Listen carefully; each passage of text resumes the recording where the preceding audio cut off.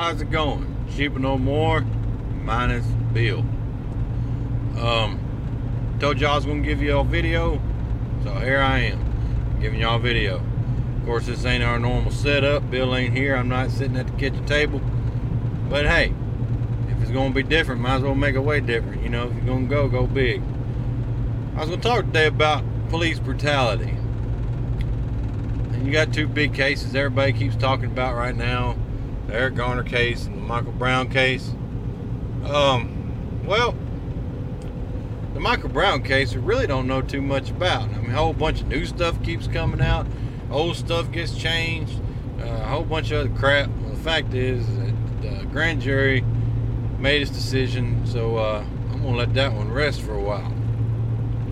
The one I am going to talk about is the Eric Garner case, because we saw video of that one. However, we didn't see what happened before the video started taking place.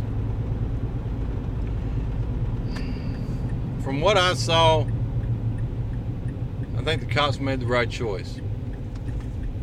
I mean, you had a guy sitting here that he was doing something illegal. He was selling untaxed cigarettes. He was making some cash under the table, which is about equal legal-wise as selling moonshine.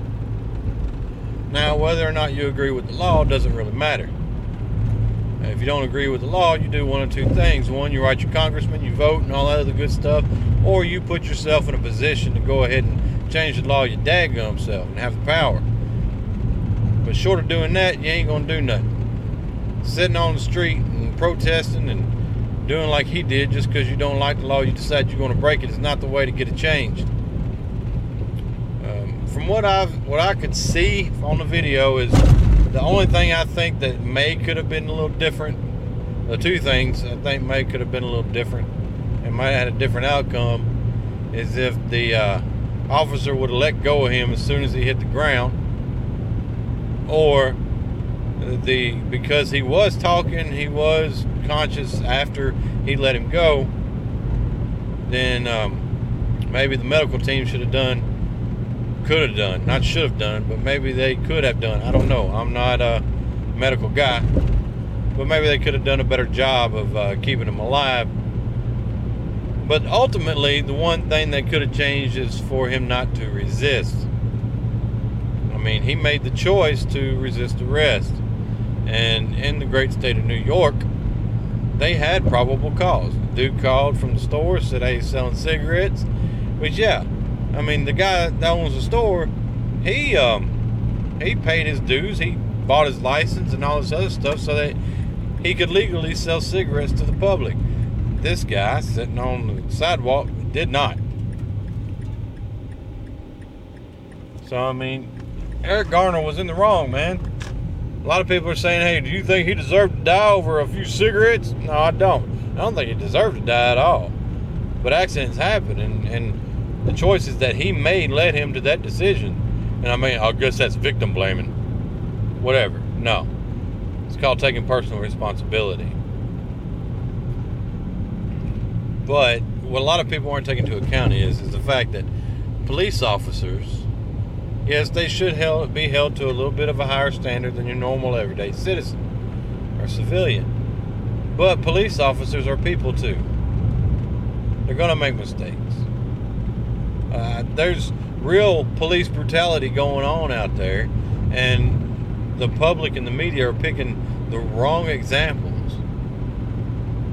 And one thing I'm tired of hearing about is people like, well, police need to start policing themselves and weed out the bad cops.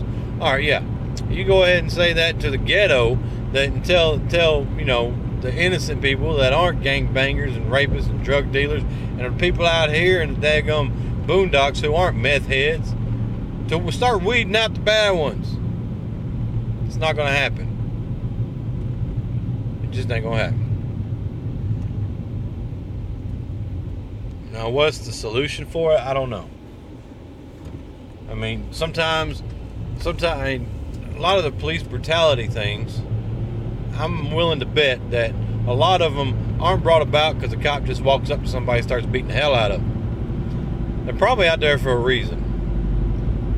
Shit gets out of hand.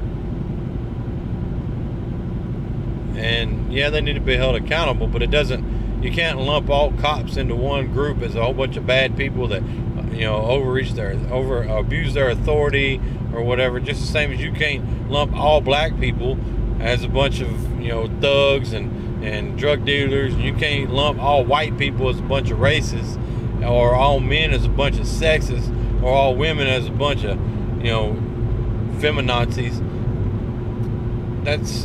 You can't lump people like that together. But everybody does. Everybody stereotypes.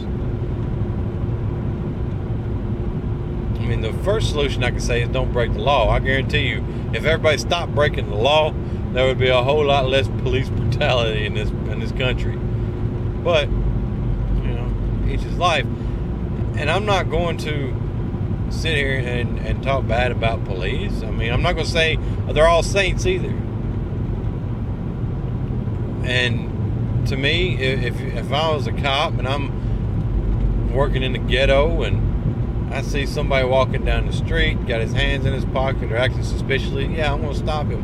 I'm going to look twice. It's not because I'm racial profiling. It's because I'm going off of experience. You look at these cops their job is to go into these neighborhoods where, one, they're not wanted, where everybody hates them, and try to protect these people and try to get the bad guys off the street. That's their job, is to go into a neighborhood with a gun and a badge that pretty much is a big target on their back, and everybody hates them for it. I would say that, I'd be getting a little bit pissed off too. And not to mention the fact that a cop's job, for the most part, is to deal with the scum of humanity. The ones that always are breaking the law and always doing stuff wrong. They deal with those people day in and day out. They clock in, deal with scummy assholes, and clock out and go home to their family. Hopefully alive. We tend to forget that. Especially us white elite people that never had to be put in that situation before.